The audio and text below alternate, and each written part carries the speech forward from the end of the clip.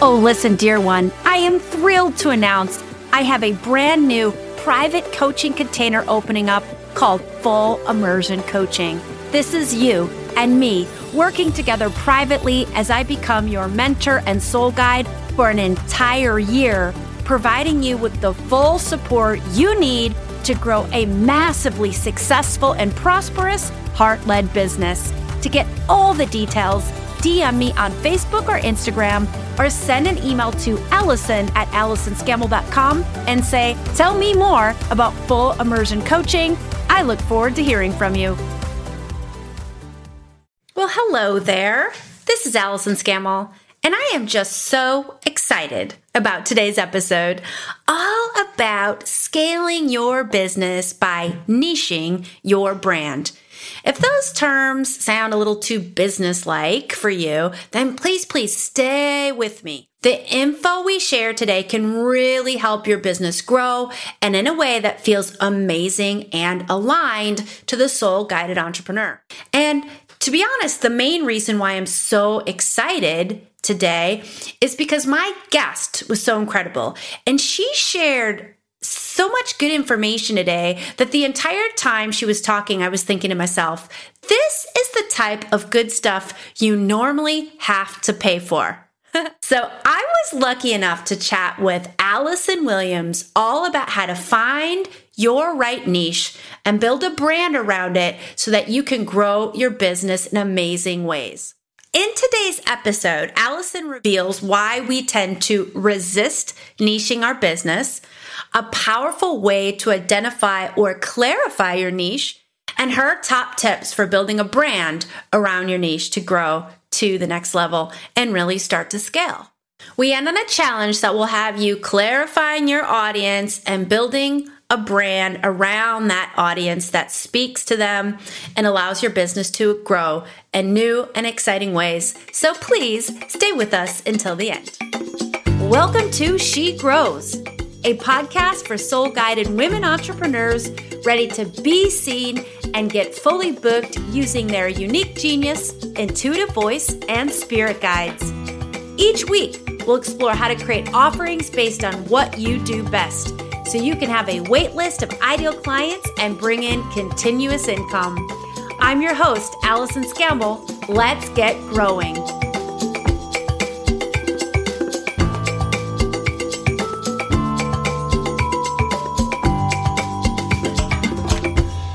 Well, hey there, She Grows Nation.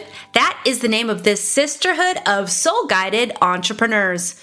If you're not already a citizen of She Grows Nation, then I invite you to join our Facebook group of nearly 1,000 women running heart-based businesses that are in service to each other and the planet.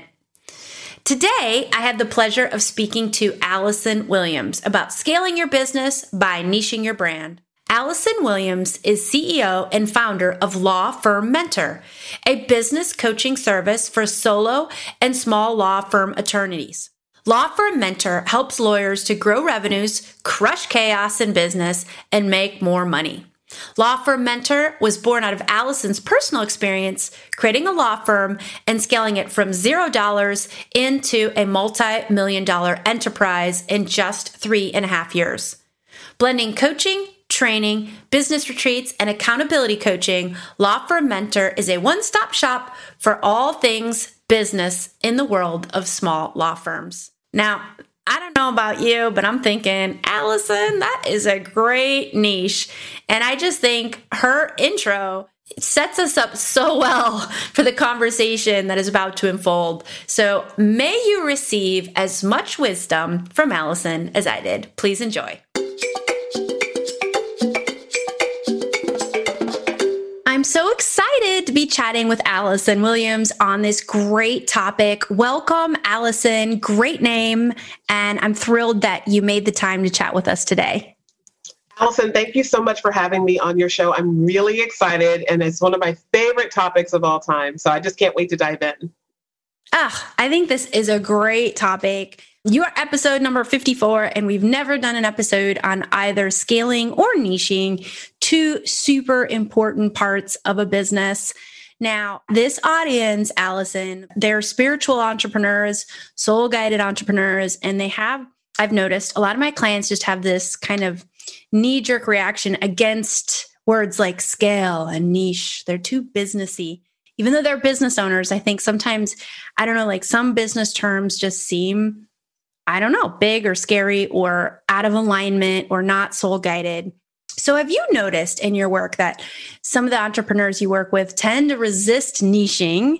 And why, if you do, why do you think that is?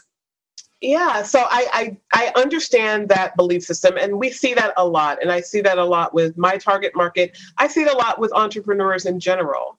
I think that that really comes from a lack mindset and the idea that if we limit our pool of opportunity, which is what it's thought to be when you are niching your business, that you're going to leave money on the table, or you're going to miss the opportunity to serve some people, or you're going to perhaps limit your ability to really grow a business.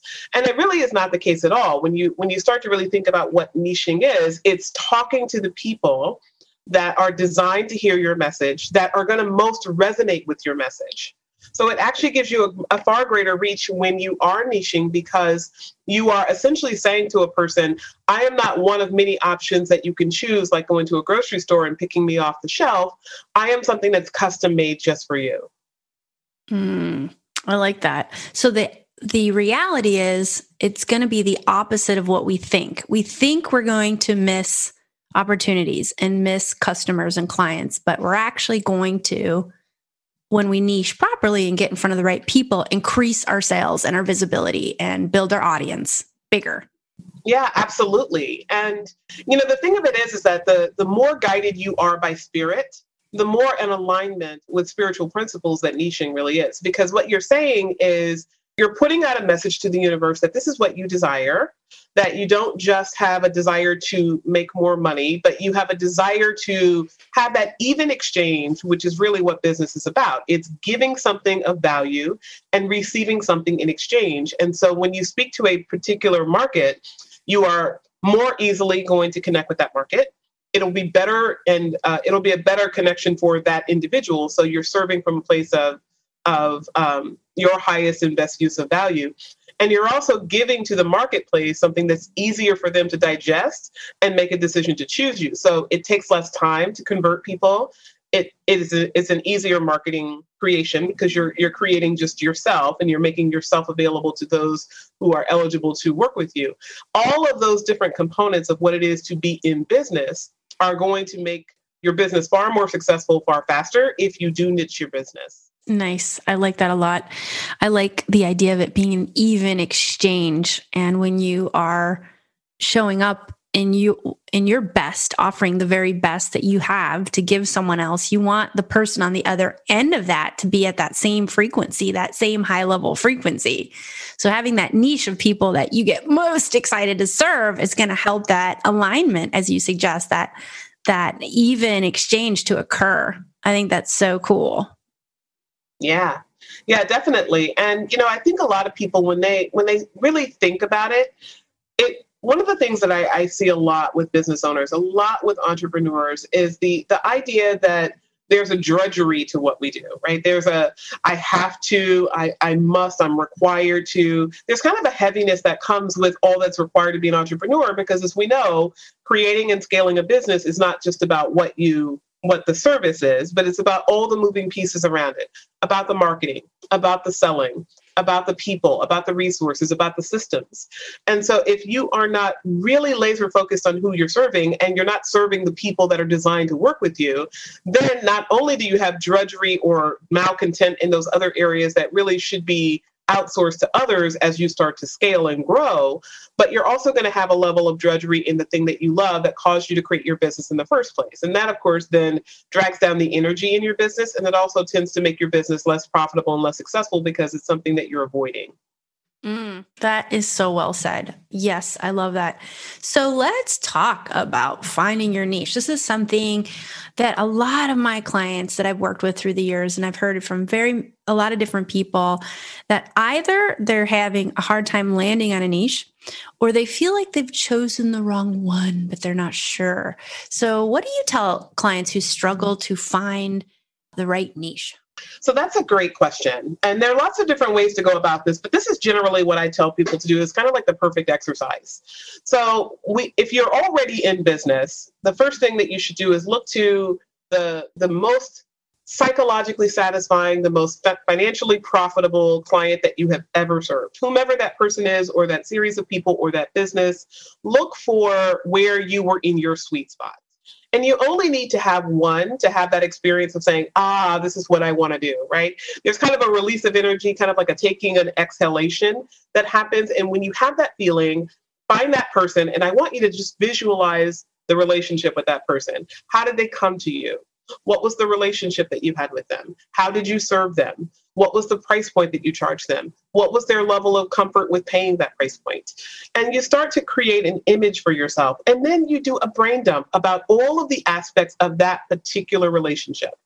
So rather than going really, really big and trying to think about all your clients or all your potential clients or all the different ways you could go, I want you to get really laser focused about one individual. And once you have that one individual and you have that one relationship, really lay out all the particulars of that relationship. And what you'll find there is that there are going to be nuggets of truth in that relationship when you put it down on paper that are going to show you how best to market, how best to sell, who are the people that were the resources that would most support that person's work or the work that you were doing with that person. What types of systems are going to be required in order to scale with that particular type of client? So that tells you, it's essentially allowing yourself to be guided by spirit, but you're going to be going in the direction of something that already lights you up inside. Now, for people that have not yet started in business, if you're a new entrepreneur and you haven't had any clients whatsoever, I want you to really think about what is drawing you into the type of business that you're pursuing in the first place. Because if you think about what leads us into business, it's rarely just the desire to make money. Right? We all have to support ourselves. Some of us want to have a really lavish lifestyle. Some of us not so much. We just want to be financially comfortable. We want to have security and savings.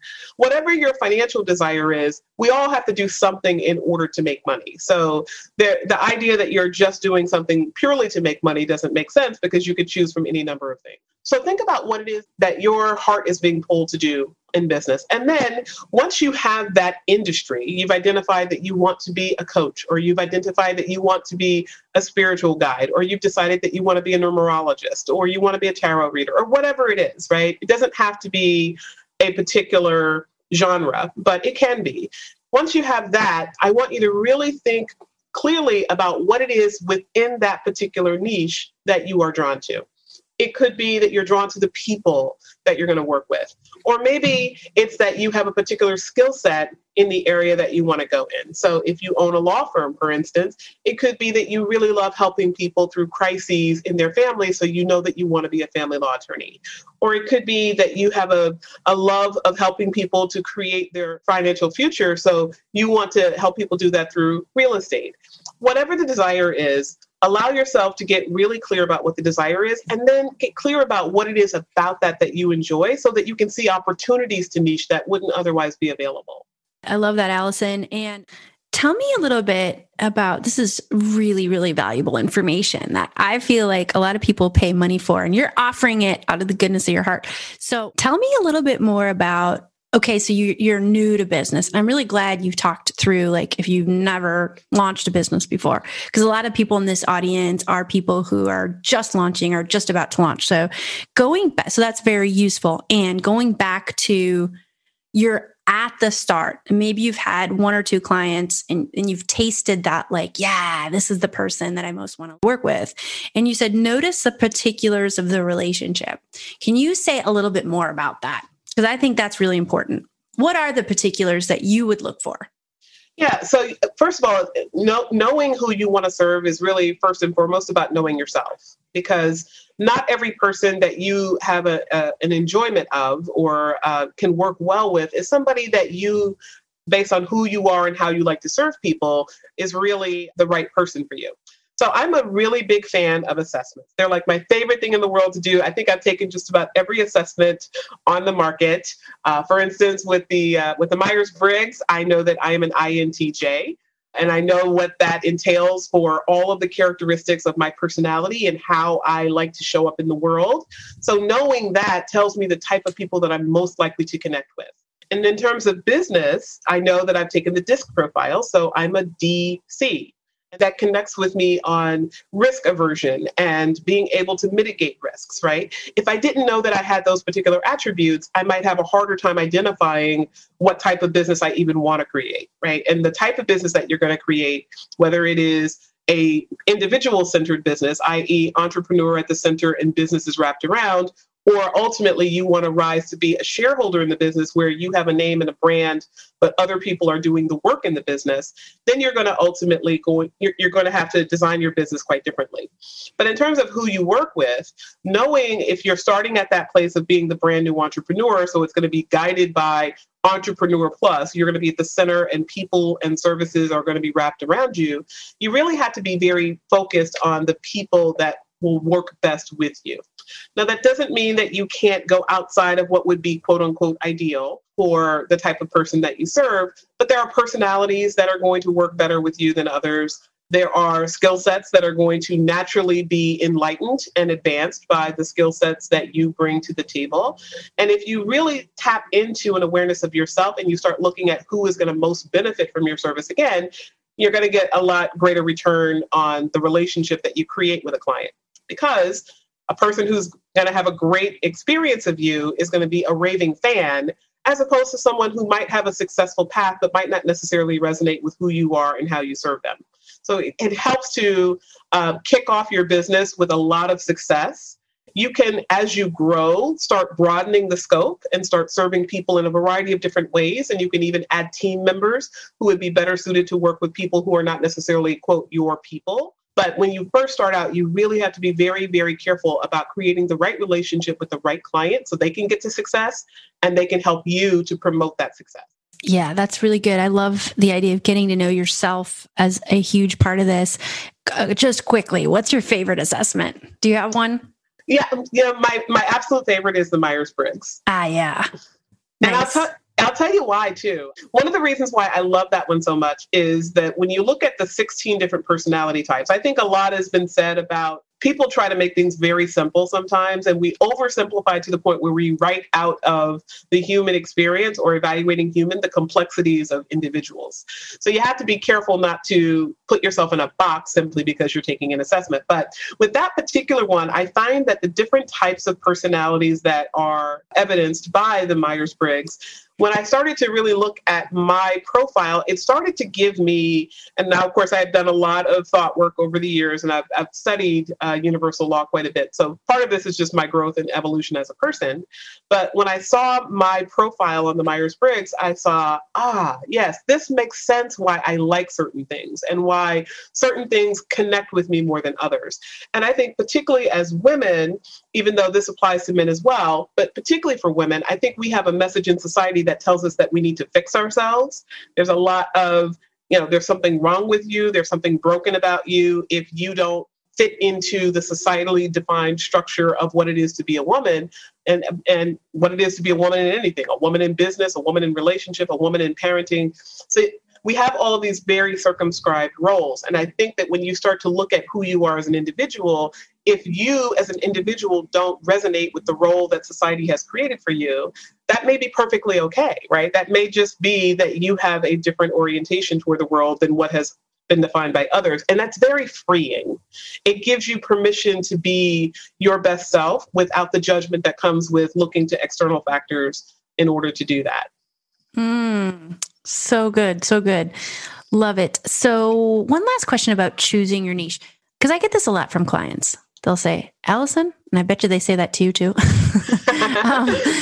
Allison, I think I'm in the wrong niche and I've been down this rabbit hole now for a while. And I don't want to look back and see all this as wasted work, wasted time, but I'm not sure. I'm not sure it's the wrong niche. Sometimes I think it might be the right niche. Any tips to any red flags, maybe is the best way to ask this question, that you are indeed not in the best niche for you? Yeah, so there's lots of different ways to approach that. And the first thing I would ask a client that raises that concern is, what is telling you that you may be in the wrong niche? Because sometimes people are looking to the wrong factors. They're not looking to how they feel about a particular niche, or maybe they have gotten into a place where it's become difficult and challenging. So they may not necessarily know how to overcome the challenges where they are in their niche. So they kind of have that feeling of, let me stop this and do something else that looks easier. So we want to make sure that the person is coming at it from the perspective of, I'm not sure that this is right for me as a person. Once we kind of look at some of the external factors, like what's motivating you? Are you experiencing challenges that you just haven't overcome? Because coaching can often help with that. Or are you resisting something in the business that's necessary, like making sales calls or having a sales team? If that type of behavior is prohibiting you, then you're going to encounter that no matter what your niche is. But if you really have gotten past all the layers of some of the external things that stop us, and we're looking to the heart of the person and they say, this is just not for me, or I'm not feeling it's for me, then a lot of things can be informing that as well. So I always like to look to what it is about the service that you provide that is not resonating with you anymore. It could be that you just don't enjoy the people that are in need of your service. And one perfect example is a psychologist friend of mine. She owned her own psychology practice, and she decided to go in-house into a state diagnostic treatment center because she wanted to help people who were less economically likely to be able to afford private practice. And that was the group of people that she wanted to serve. And after about a year in that new area, she said, this is just not for me. And so I asked her some of these same questions, like, what is it about this role that's not resonating with you anymore? And it was that it was eroding her spirit to be with people who were trauma survivors at the level that they were in this particular location. And she felt a great deal of guilt because she didn't want to abandon them, but she felt that they needed so much and they drew so much of her resources because she was not able to separate myself as professional versus myself as savior or protector, all of those dysfunctional roles that she had learned in her childhood. So we talked about ways that she can separate herself so that she could still be of service in that area. But ultimately, she said, even when she evolved a little bit, she started going through her own coaching journey. And she evolved a little bit. She still kind of said, I'm just not, I don't enjoy the work anymore because even though I am helping people, I'm not helping them in a way that makes me feel good at the end of the day. So then we started looking at ways that she could choose another niche that would be a utilization of her skills, but not necessarily in the same area. So for any person that has that thought of, this is not for me, some very simple questions you can ask yourself. First of all, is there any financial motivation behind why you feel a niche is not for you? And if there's a financial motivation, are you falling into lack mindset, lack thinking? One of the things that I remember when I was a young attorney and was just kind of starting out developing a reputation for myself was I started serving people who were accused of child abuse and neglect. And in that particular area of the family part of the court system, 98% of the parties involved are represented by the public defender's office because they are indigent. And I decided this was the work that I wanted to do. I did not want to do it through the public defender's office because I had financial goals that I wanted to meet. So I decided to do it to the public sector and charge my full hourly rate. And then I made a multi-million-dollar practice out of that 2% that was remaining because I followed my heart rather than following my financial concerns, right? If it was just about the money, then I would have stopped myself. The second question I always tell people if they're uncertain about what they're doing with their life, and in particular in their business, is to ask themselves, what is it, again, that drew you to the work that you were doing?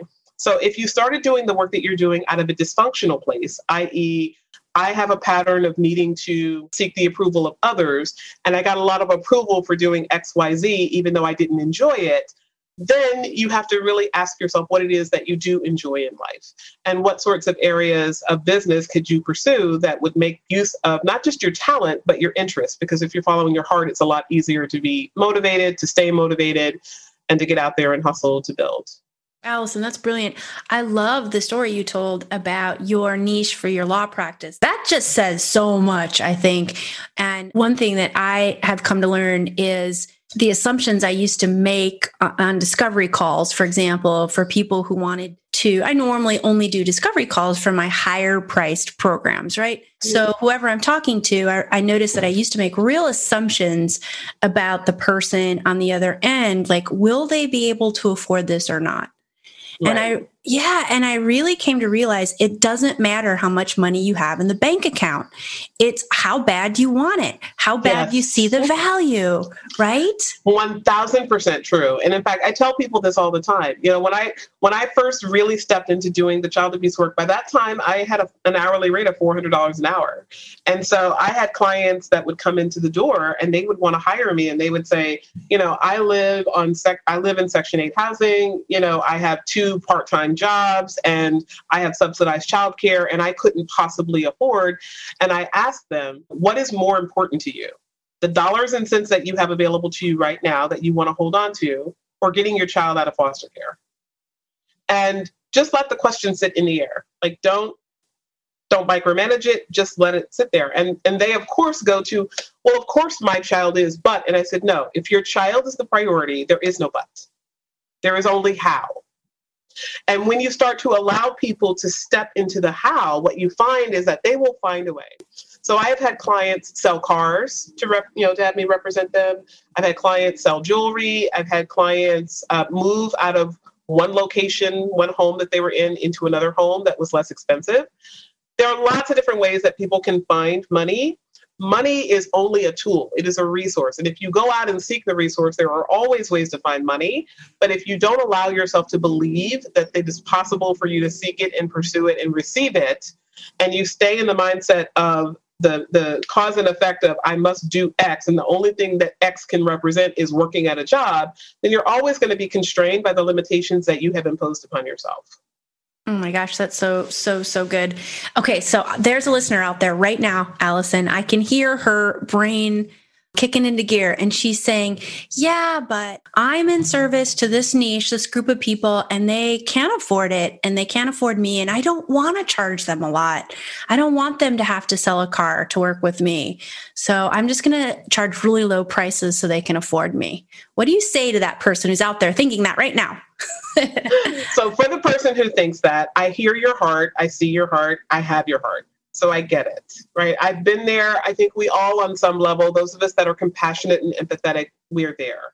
But here's the thing. You're not doing a service to the client by charging them a lower fee.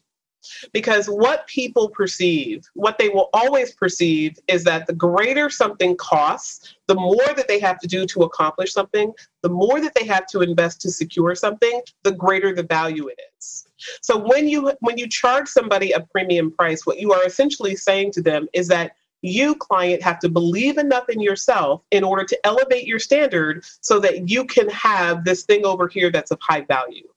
And that then requires them to grow into the type of person that can be worthy of whatever the price point is that you are offering them. They have to evolve. They have to become more. That is true for no matter what it is that you are selling. And so if you recognize that, then what you do by virtue of charging someone a higher price is that you inherently give them a greater sense of value, and you tap them into the continuation, of course, assuming that they have to pay this over a period of time, the continuation of remembering that value in every transaction that they have with you throughout whatever duration you're working with them. On the flip side, when you charge someone a low price, right, when you reduce yourself and your standard to where they are, you meet them where they are. Part of the problem is that they're going to stay where they are, because they're now in lack mindset and you are giving into that lack mindset. So you keep people in the rut that cause them to need your service in the first place. And when people are in that rut, they are rarely going to go the distance to do what's necessary to evolve themselves. And I tell people this all the time. In fact, it's so ironic that this is coming up now, because just this morning, I spoke with a woman a week and a half ago. She was about 95% of the way there, and I couldn't get her to make the decision for herself to move forward. So I gave her some information. We decided to have a follow-up. And I said, the only way I'll schedule this follow-up is if you promise that you're going to show up for it, even if your mind has gotten to no before you arrive.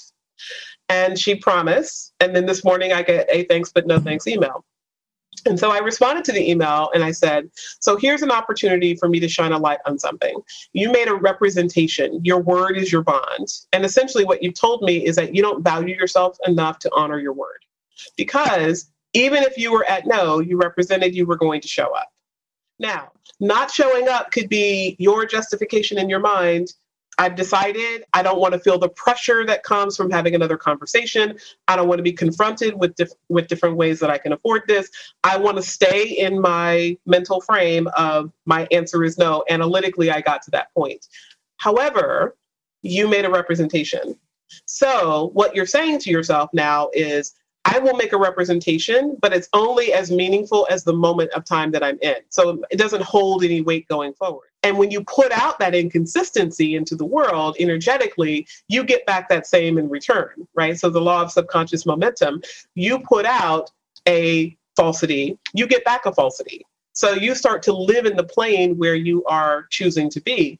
And ultimately, your clients are doing the same thing. So when you start to see clients that are coming in with an energy that says, I'm low value, I only have so much, I can only achieve so much, I can only secure so much, and you meet them where they are, you also are reducing your standard, which lowers your value for yourself and for other people. And that's not helping anyone. Oh my gosh, I'm really impressed how you called this person out, because I think that's what a good coach and a teacher will do. And I think that's something that is not easy for everyone to do, but when you start to do it, it's exactly as you say, like you are staying at your higher place and saying, hey, I'm seeing this and I just want you to know it.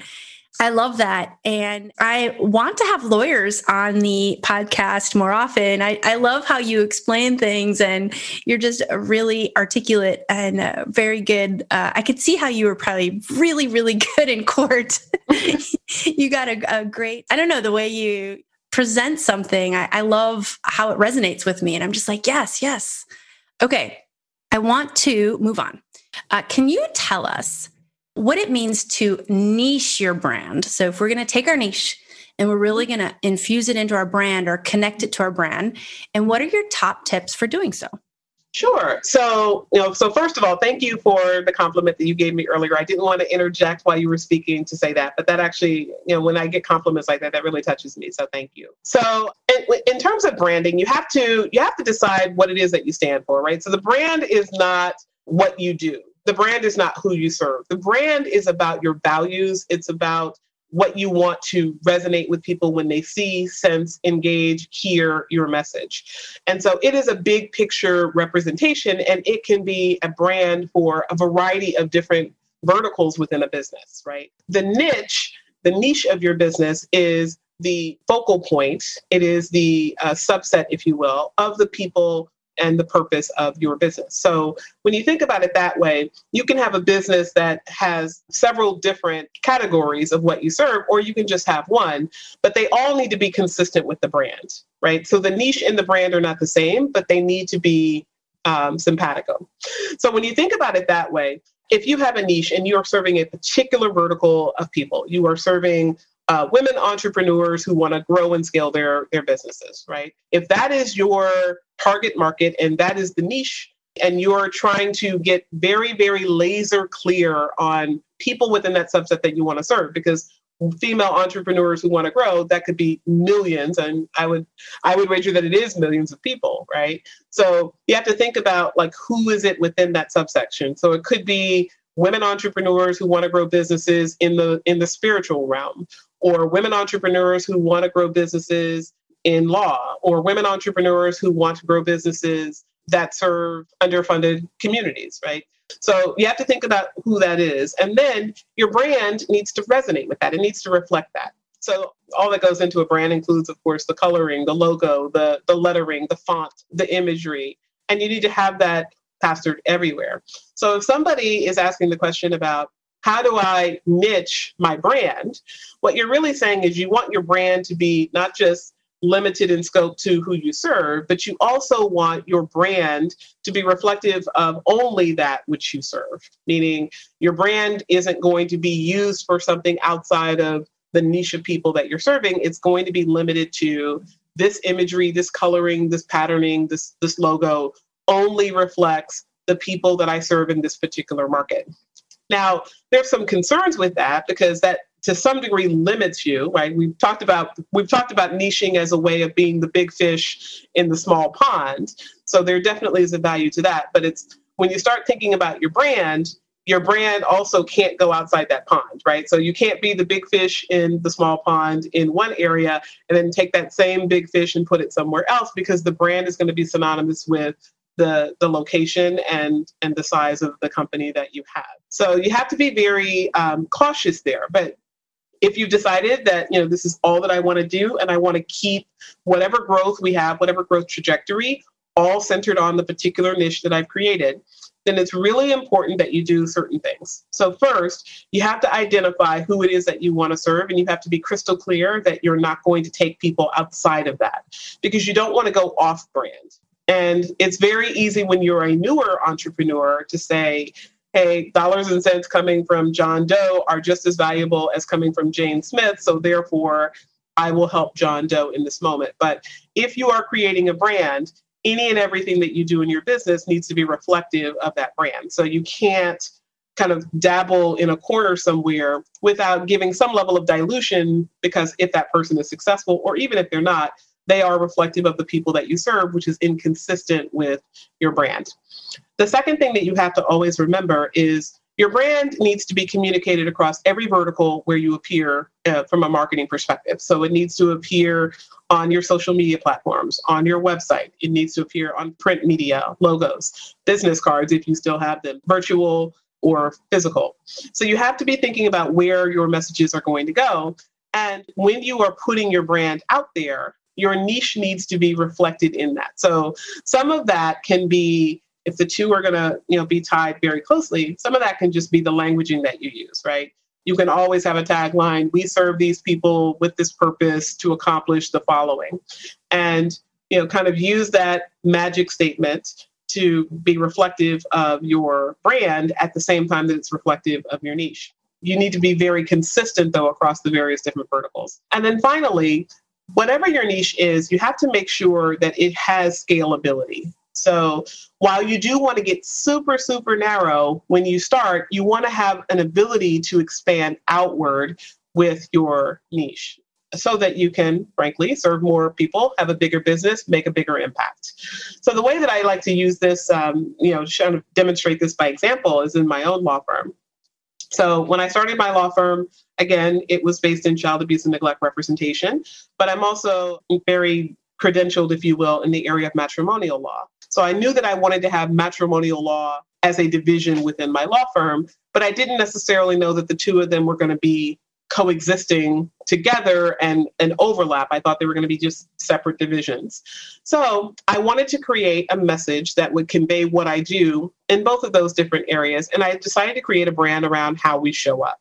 So the way that we show up for the world is we offer aggressive advocacy and compassionate service. Those two things always go hand in hand. So sometimes when I'm litigating a child abuse case, I am an aggressive advocate. I show up in a very masculine energy. I show up very commanding. I fight every issue. I never back down. That is the stance that we take.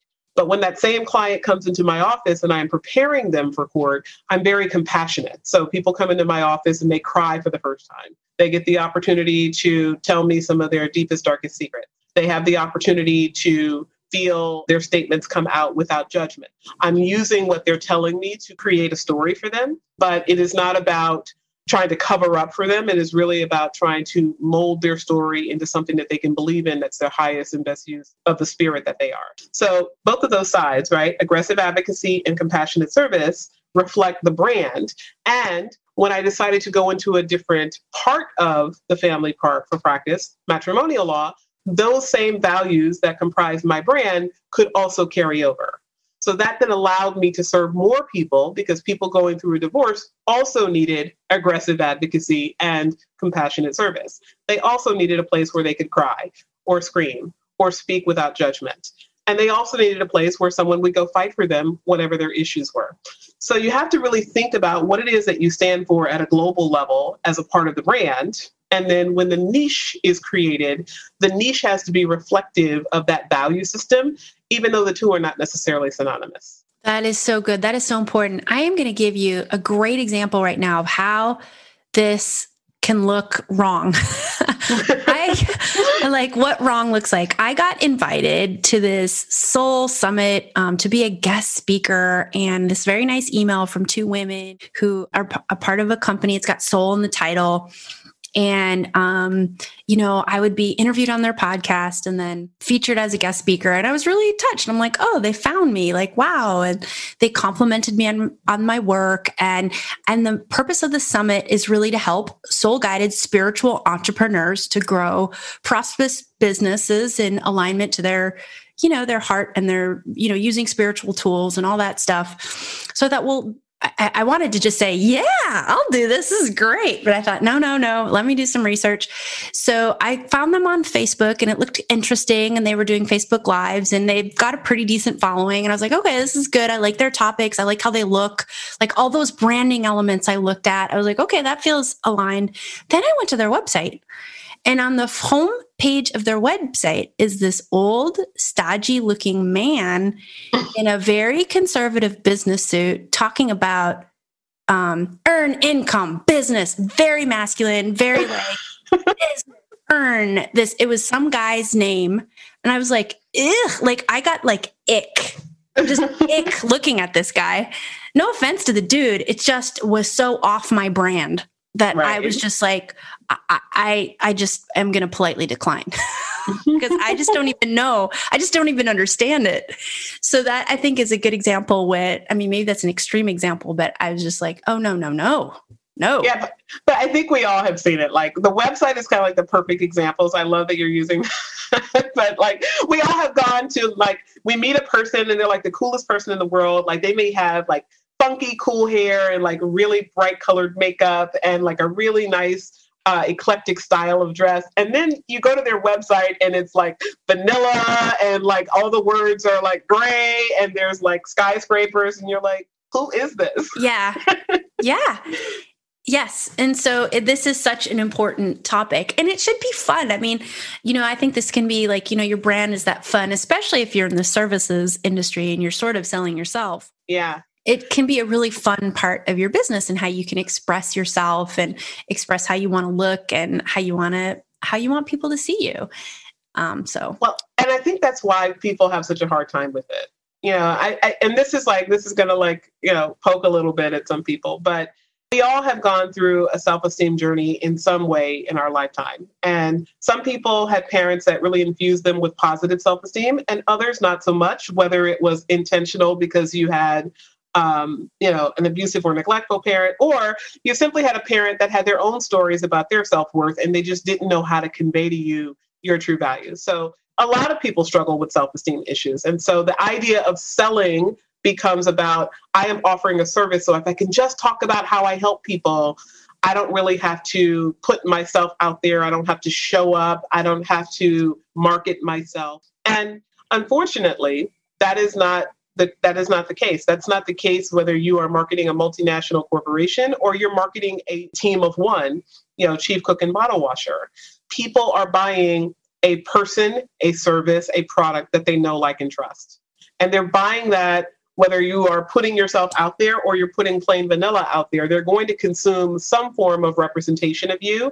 And if the real you doesn't show up and then they come and buy the thing that you are selling, the thing that you are marketing, there's going to be a disconnect and you're not going to reach people in the way that you really want to reach people.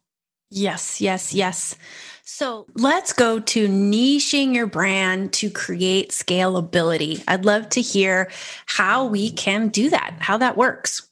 Okay, so we talked earlier about this idea of starting small, right? You don't want to start so small that you have no one to serve. Obviously, you want to make sure that there is a market for what you are limiting yourself to. But once you do that, you want to start peeling off the layers. So the way that I describe this really is the onion. At the center of the onion, you have the core. That is where it is going to cause the most tears to come if someone were to come into close contact with that part of the onion. But if you start from the outside and you start peeling away to get to that core, you're going to have lots of pieces that are going to be available to you that were previously unavailable if you had niched down. So again, I use myself as the example. It's the one example that I know I can use without having any issues with with consent. So I consent to use myself. And one of the examples that I talk about is the child abuse practice. So when I first decided that I wanted to help people that were involved in the child welfare system, it was, I want to help parents accused of child abuse, right? And that's a very limited pool, as I said before. It's 2% of my state's population, and it's comparable in states across the United States. So very few people are without public defender representation in that pool. So I started off just helping people in the court system accused of child abuse. Then I realized, wait, these people also have needs in the agency. When the agency makes an investigation and concludes it without going to court. So then I started to expand to, we help people in courts and agencies. Then I wanted to grow even more. So I said, well, what happens when someone believes their child has been abused and the agency did not make a finding? So I don't just help people who are accused, but I help people that should have a perpetrator found culpable of child abuse. So now I represent people who have been accused falsely, and I also represent people who have not had a real perpetrator brought to justice. Then we wanted to expand further. So it became, well, in the court system and in the agency system and through investigations, I help people involved with the issue. But what about people that are going through a divorce? What happens when two parties are, by law, equally entitled to have a relationship with a child when one of them has abused the child? So then we can also help people who have concerns for child abuse neglect in their divorce matters. So each part of these, like the core was always, I help people involved with child abuse and neglect, right? That's the golden nugget. That's the value system. That's the help that I want to bring to the world. And then I found different ways of offering that help that were compatible with the original premise. The original premise is I wanted to help the parents who were involved with the system. And then we found different ways of doing that. So my suggestion, kind of playing this out and applying this to any business across any vertical known to business, is starting really small, right? What is the thing that you love to do that you would do all day, every day? If money was no object, you were never going to have to be compensated for it. You would just do it for the love of doing it because it fills your soul. That would be where you'd start. And then you start looking for little offshoots, and the little offshoots can be super, super small. So you can start with a segment, and maybe you want to diversify based on the age of the person, or perhaps you want to diversify based on the region of the country where they are, or perhaps you want to diversify based on a belief system that they had. So it could be people start with you when they already are bought into a system in your initial, when you first niche, but then when you want to expand out, you also want to include people who have different beliefs that are compatible with the beliefs of the core group of people that you started with. Then maybe you want to niche out, expand out even further from your niche and add people who are unsure about what their beliefs are. So these are the people that are not sold on or adverse to your belief system. They just don't have a defined path yet. So they're looking for exploration purposes, right? So everything kind of gives you more ways to touch more people, but from the same value system, from the same core belief system that's at the heart of it. And then as you start to do that, you can start building out customized systems, processes, procedures, marketing, and sales verticals for each of those different niches within one business, even though they all started from the same place. That is so cool. I love that. And I, as I listen to you speak, I'm like, ooh, I did that in my own business and I didn't even realize I was doing it. So I'm kind of feeling a little proud of myself. I think what it shows is that I'm in alignment to my business. I feel like, tell me if you agree with this, like if you find that right niche and you find that alignment, you'll be able to scale it just the way you did, which is a brilliant example of scaling. Yeah, exactly. It becomes easier. I think what becomes challenging for people is I've talked to any number of business owners over the years who've said, when I first sat down with a business coach, they asked me, where do I want to be in 10 years? And the only thing that I could answer is, I just want to be out of debt. Or I just want to have enough income to pay my bills. Or I just want to have a little bit more in savings. Or I want to be able to put my kid through college. Right. So they can't get to that 10-year vision because they haven't been able to see more for themselves because they haven't taken that first step. So sometimes it is about taking the first step. And if you start with the niche and the first step is all about the passion, the thing that lights you up, it will keep you going. And what tends to happen then is as you expand, you see more opportunities because it becomes easier for you to envision something beyond where you are. Nice. Yes. Allison, my friend, this has been just amazing. You are really gifted at talking about nuts and bolts sales topics and conversations in a way that I think really, really is going to resonate with my audience, who is that soul-guided spiritual entrepreneur running heart-based businesses. I find it rare to find someone who, like you, who's really, really, I feel, strikes this great balance. So I want to thank you so much for sharing your wisdom today on the show. Please tell our listeners, who I know that are going to be very interested in connecting with you more, how they can find you. Yeah, absolutely. So, Allison, thank you so much for having me on the show. It has been a treat. I have had such a great time talking about this topic. And I serve solo and small law firm attorneys who are looking to grow their revenues, crush chaos in business, and make more money. And we do that through my company, Law Firm Mentor. So to find us, you find us at lawfirmmentor.net. And we're on all the social media platforms. So for the most part, Facebook is just facebook.com/lawfirmmentor. All of the rest, there is an underscore between law and between law and firm and mentor. So it's law_firm_mentor. That's the case on Instagram, Twitter, YouTube. We're all over the place. Fantastic. And I happen to know there's lawyers in my audience, so that is perfect. And again, thank you so much for being here. Thanks again. Wasn't that episode just so full of useful information? The challenge I want to leave you with this week is to check in.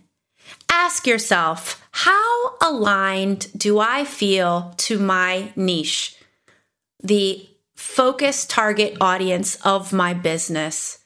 Ask yourself, do I need to get even more specific? Is there an aspect about it that's calling me to go one layer more narrow? Or has something shifted with my audience? So something that was working isn't anymore, and I need to change an aspect about it. Just spend a little time today or tomorrow tuning into your niche and audience to see what feels most aligned and what is ready to shift, if anything. And I also want to thank you so much for listening. And if you're loving this episode, go ahead and hit subscribe wherever it is you listen. And as always, I'd be so grateful for a rating and review so more people can find us. And if you'd like help calling in ideal clients into your business right now, then download my free checklist to removing the 5 visibility blocks that are preventing your ideal clients from finding you. Your offerings are way too important to remain invisible, so this checklist will help you be seen and get fully booked. You can find a link to download on my website, AllisonScammell.com, as well as in the show notes.